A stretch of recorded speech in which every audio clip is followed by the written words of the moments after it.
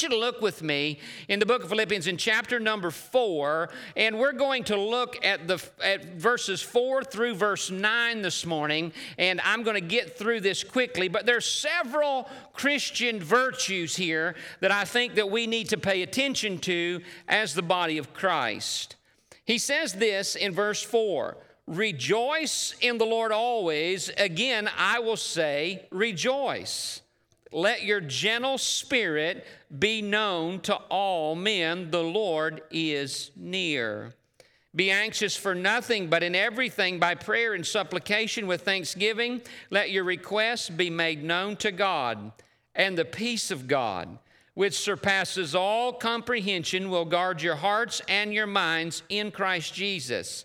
Finally, brethren, whatever is true, whatever is honorable, whatever is right, whatever is pure, whatever is lovely, whatever is of good repute, if there is any excellence and if anything worthy of praise, dwell on these things.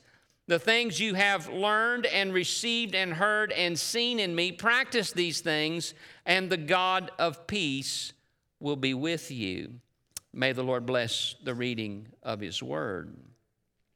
The first thing I want to draw our attention to today is this idea that God's people should be a people of praise.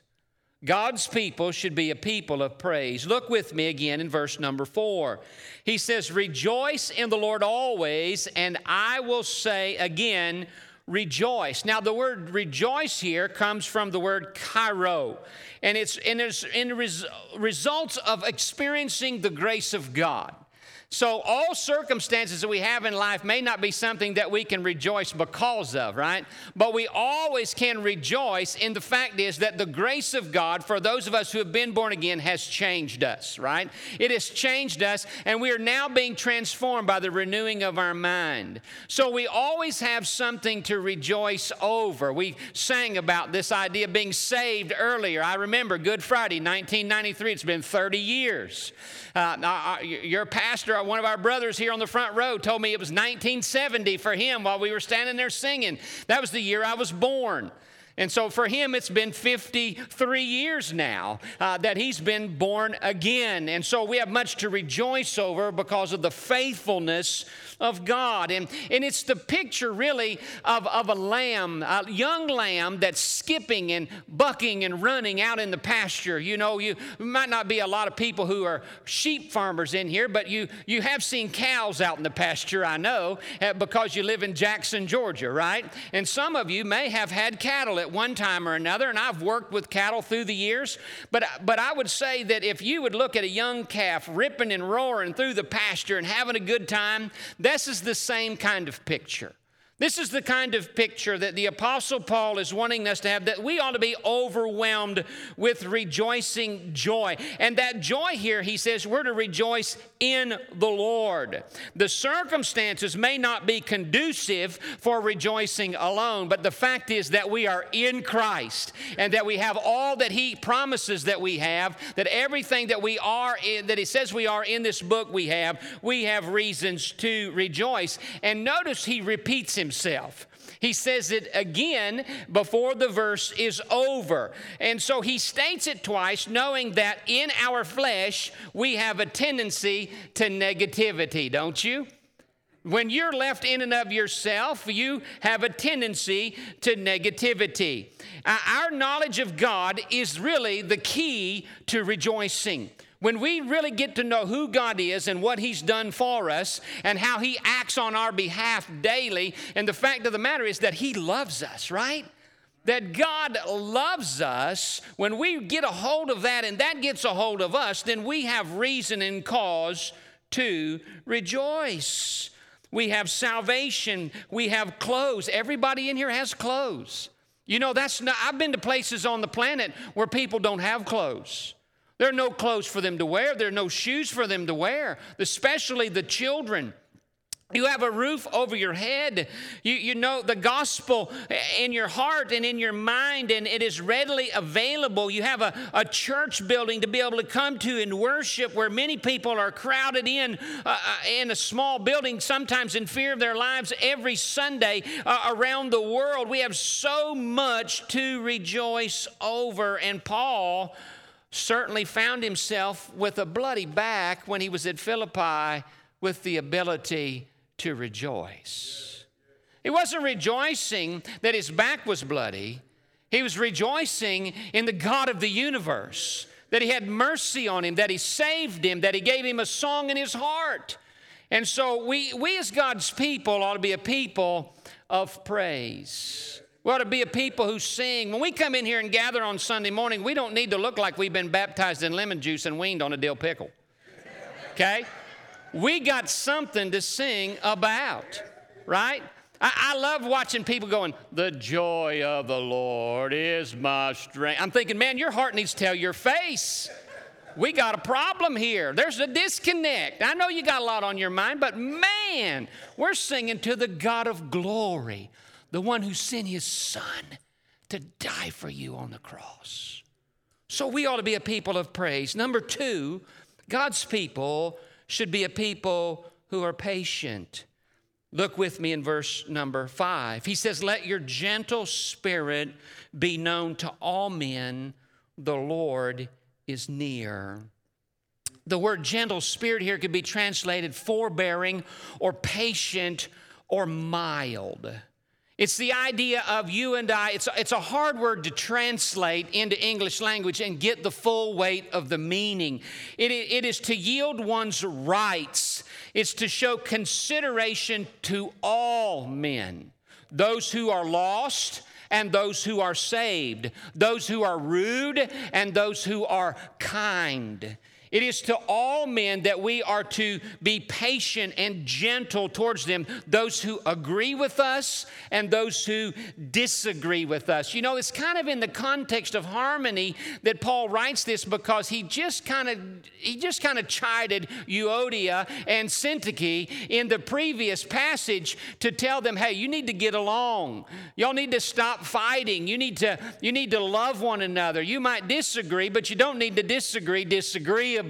And we do that when we're gentle towards one another. We yield our own right. And so we as God's people ought to be a patient people, a people of grace, a people that realize that if it were not for the grace of God, we would spend eternity in hell. When someone falls in sin, we ought to be gentle and kind towards them, hoping that the goodness and kindness of God would lead them to repentance. Why? Because you and I are capable of doing worse before the week is over. And in light of the phrase that he says this, he says, the Lord is near. The Lord is near. Just to remind you why you ought to be gentle is because one day you're going to give an account, right? You're going to give an account of what you've done and how gentle you've been towards one another since you've come to know Christ. You're going to give an account for how you've spent your life. And so the Lord is near phrase could mean several things, but it's this idea that we know that Christ is in us, right? The hope of glory, those of us who are saved. So he is pretty near, isn't he? He tabernacles with us. The Holy Spirit lives inside of us. Not only that, he's everywhere at all times, isn't he? We can see God in his activity. He is around us. He's in us. He's around us. And thirdly, and I think probably what the text is referring to, is this idea that the Lord's return is at hand. He's talking about the parousia, the event where Christ is going to come and get his church. And so once he returns, it will be too late for us to change, won't it? It'll be too late for us to do anything about that. But while we're here on this earth, he wants us to be a people who are patient. Thirdly, I want us to look at this and see that God's people should be a people of prayer. God's people should be a people of prayer. Look with me in verse number 6. He says, be anxious for nothing, but in everything by prayer and supplication with thanksgiving, let your request be made known to God. Let your request be made known to God. And so God's people should be a people of prayer. Prayer is heaven's prescription for anxiety. And so prayer ought to be the first thing we go to when we're anxious. And so he says that we're to pray, right? That's a general idea of laying our anxieties down at the feet of Jesus. We're really good at laying him at the cross and telling him what we want to do. But when we get done praying, what do? We pick them back up, put them in our pocket, and take off with them. We like to hold on to them, but we're to cast them upon Christ because he cares for us, 1 Peter 5:7 says. But it's this idea that he mentions, not only does he mention prayer, but he mentions supplication, which is lifting our requests to God. God cares about the big things and the little things. God cares about all things, and we may have needs for ourselves and needs for others. We may be praying for salvation of someone's soul or missions efforts, and we may be praying for our pastors and our families and God's kingdom to advance, and you might be praying that God would send you the money for the next car payment and the house payment, and it could be a number of things. It doesn't matter how large it is, God cares. It doesn't matter how small it is, God cares. God wants you and I to communicate with him. He wants us to be a people that pray. But not only there, he has a focus here in this verse on this idea of thanksgiving. Now, I want you to think about this for a moment. You say, well, I just don't have anything to pray about. I just can't pray that long. If you would just begin to thank God for everything that you have, and everything that he's blessed you with, you could sing with integrity, Sweet Hour of Prayer, couldn't you? You could sing that with integrity at that point because you could spend at least an hour thanking God for all the good things that he's given you, all the good things that he's done for you. And a spirit of thanksgiving also makes us a people who have a lifestyle that's thanks living, right? We're more thankful than we are disgruntled. We can obey what Paul said here in Philippians chapter 2, verse 14, to do all things without grumbling and complaining. You probably don't struggle with it. It's probably just the evangelist, okay? It's probably just me. But I got an idea that I'm hoeing in your corn patch. Because the whole atmosphere changes when we're thankful. The whole atmosphere in the home changes when we're thankful. The whole atmosphere in the church changes when we're thankful. And so we need to be a people of prayer. And listen to what happens in verse number 7. Because of that, we become a people of peace. God's people should be a people of peace. He says in verse 7, the fruit of this prayer is, and the peace of God, which surpasses all comprehension, will guard your hearts and your minds in Christ Jesus. And so internal peace for those who are already in a position of peace. Let me explain that. You're already in a position of peace if you're born again. Because in Romans chapter 5 and verse 1 says, you have been made at peace with God. You're no longer at war with God. You're no longer an enemy of God. You're at peace with God, and so that's the position of peace. But you and I can be in the position of peace and not be living at peace. Not be practicing peace, not be at peace in our mind, not be at peace in our heart because of things that we need to do. And so the peace of God can pass all understanding if we will do the right things with what we're thinking, with how we're praying.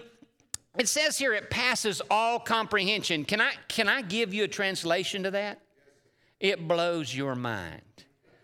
Right, I know some of you probably are emoji people. You text emojis to communicate. Anybody in here ever text an emoji? Raise your hand. You're guilty. Yep.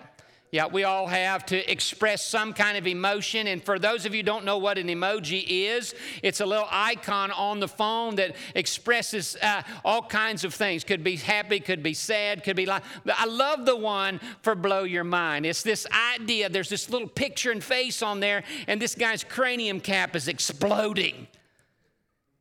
And so it's this idea that blows my mind.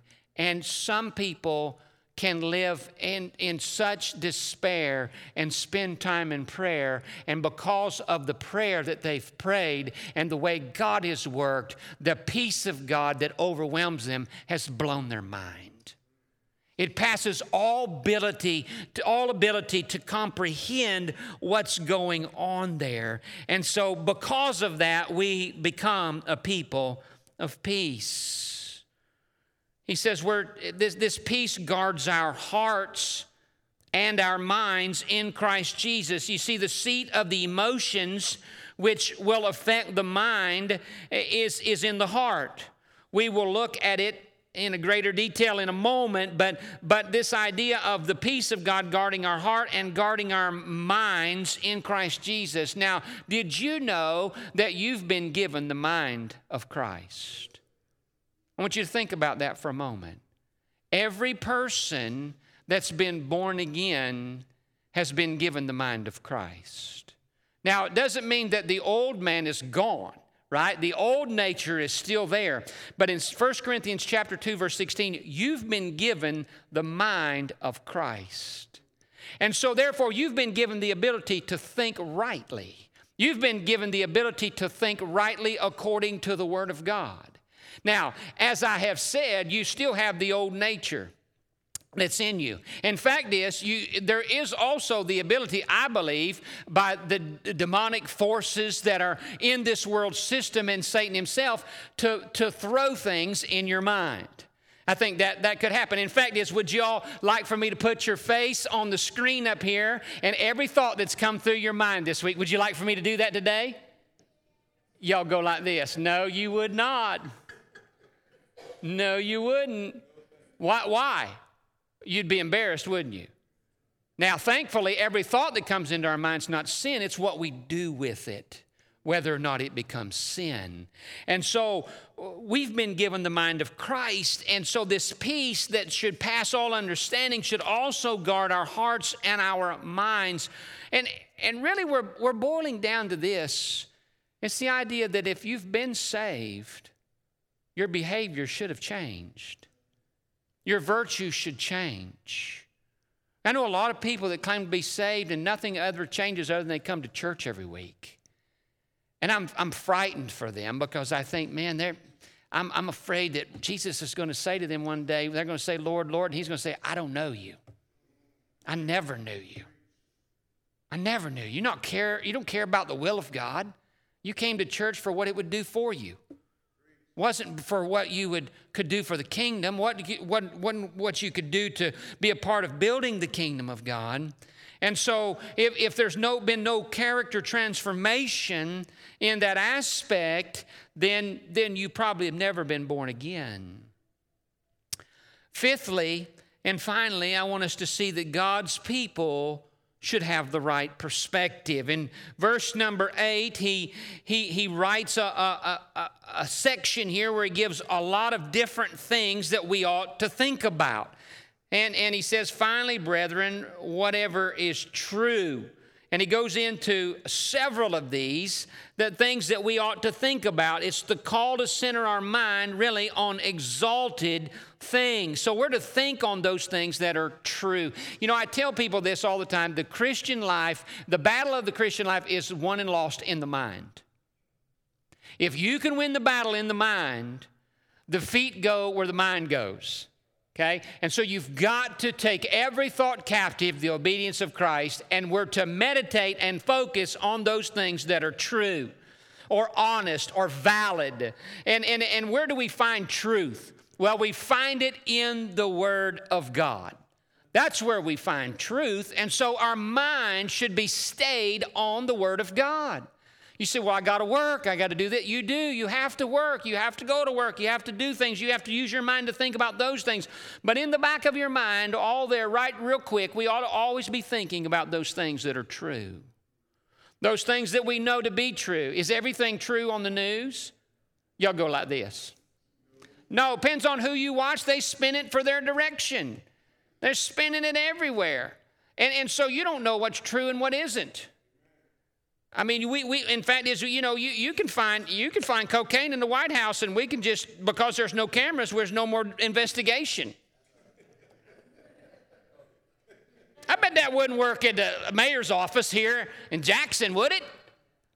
Oh, yeah, we probably know what's going on, but if I focus on that, I'm going to get disgruntled, aren't I?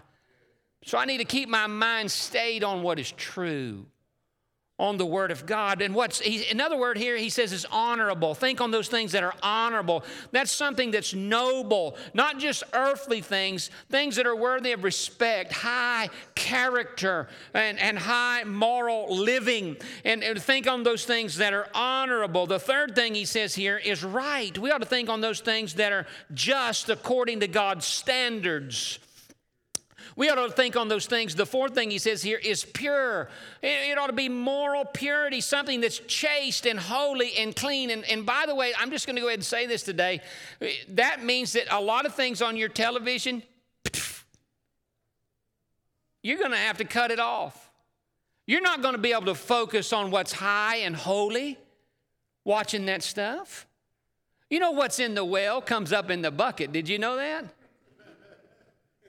And if you're focusing on all that kind of stuff, people ask me sometimes, and some people don't ask because they're afraid to, but they say, well, how do you know what you're supposed to watch as a Christian? And this has always been my deal. I've always said this. I said, if you could sit down and watch this in your living room, and you could picture Jesus walking through the door, coming over and sitting down beside you and grabbing some popcorn, and you would not be the least bit convicted or uncomfortable, it's probably okay. But if you would be, should a Christian be putting that kind of stuff in their minds? Which means even watching the news reports about all the debauchery sexually that's going on in our culture, and all the confusion in the world system about what's a woman, what's a man, who can participate in this sport, who can participate in that sport, all the confusion that's out there. I mean, we don't have to have our minds stayed on that all the time. We're to have our minds thought about the things that are pure, the things that are right and chaste and holy. Number 5, lovely. He says we ought to think on those things that are lovely, those things that are pleasing and agreeable and gracious and generous. Keep our minds stayed on those kinds of things, and of good repute, something that holds to the highest of standards. He says these things are excellent. These things are praiseworthy. They're worthy of praise when we think on those. So when a thought comes in our mind, we have to make a decision. Does this fit the filter of what God says I ought to think about? And if it doesn't, I'm supposed to take it captive to the obedience of Christ, which means I've got to get it out of my mind. I've got to say no to the flesh and yes to the Spirit. I've got to say yes to godly thoughts and no to whatever kind of thought it is. If it's a thought that's negative, if it's a thought that's angry. Some of you probably, you'll drive down the road and you'll get to thinking about something happened in the past and you'll think, I should have punched him right in the nose. Some of you probably have thought that. That's raced through your mind. And is that the right thing to be thinking about? Y'all go like this. No. But that's where our flesh goes if we let it go. And so we're to be controlled in what we allow this great computer that God's given us to think. We're to be controlled in what this computer that God's given us called the brain sees and hears and all of those things that come into it if we're a believer. So God's people should be practicing the right perspective or mindset. Now in verse 9, he closes this together. He says, the things you have learned and received and heard and seen in me, practice these things, and the God of peace will be with you. God's people ought to be a people who practice. Paul says we're to discipline ourselves for the purpose of godliness. He says, Paul says to the church, you've learned these things from me because I've been with you. And you've received them because I could tell by the way you heard them. And you've seen them in me. Not only did Paul tell them and teach them, but he lived it out in front of them, right? That's why he says, imitate me as I imitate Christ. Well, let me ask you this. Would you want anybody imitating you? Would you want anybody imitating your attitude? Would you want anybody imitating your mindset? Would you want anybody imitating the way you live? That's the goal in the Christian life, is to be able to say for those coming behind us, imitate me as I imitate Christ. So we're not just to think about it. We're not just to write it down, but we're to do it. We're to put it into practice. We're to actually have some accountability on how we're putting it into practice. You know, as I'm reviewing yesterday afternoon and thinking about this message today, I'm thinking about, do I respond to these things the way I ought to? And God highlighted an area for me and said, you need to work on this one. This is the one you need to work on right now. This is where God's at work in me. And so maybe here today, you as a Christian said, God's highlighted some things. I would be mindful. That's the Holy Spirit.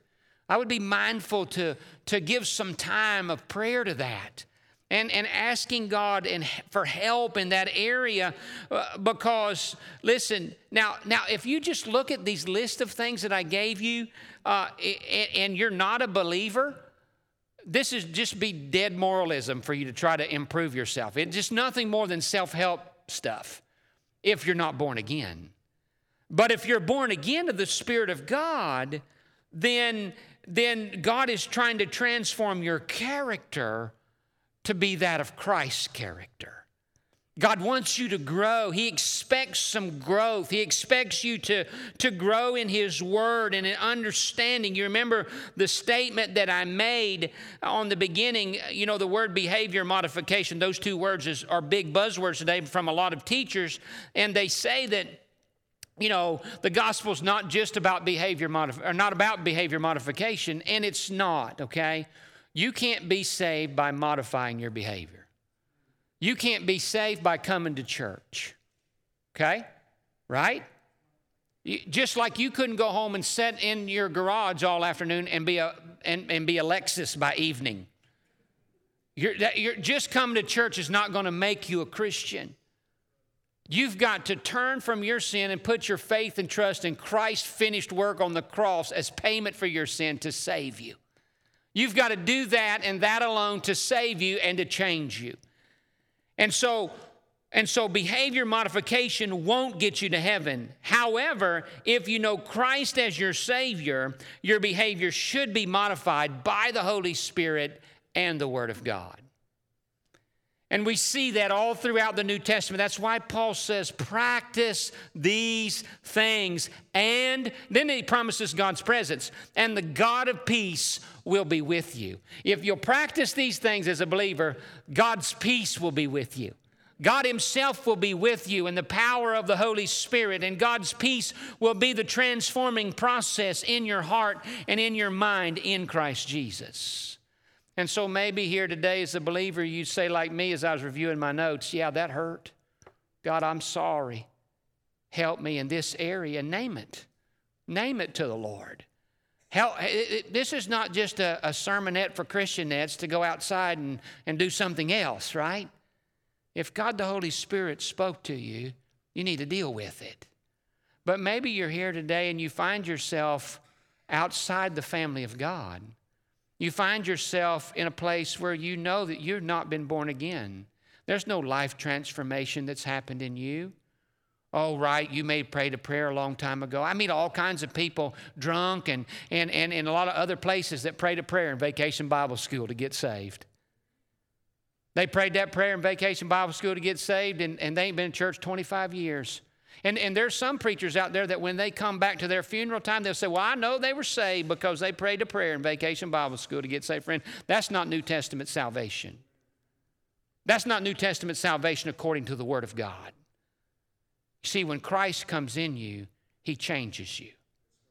He changes you from the inside out. And so what I want to commit to you today is I want you to have some assurance that you are born again. That you have been born again, that the Spirit of God really does live in you.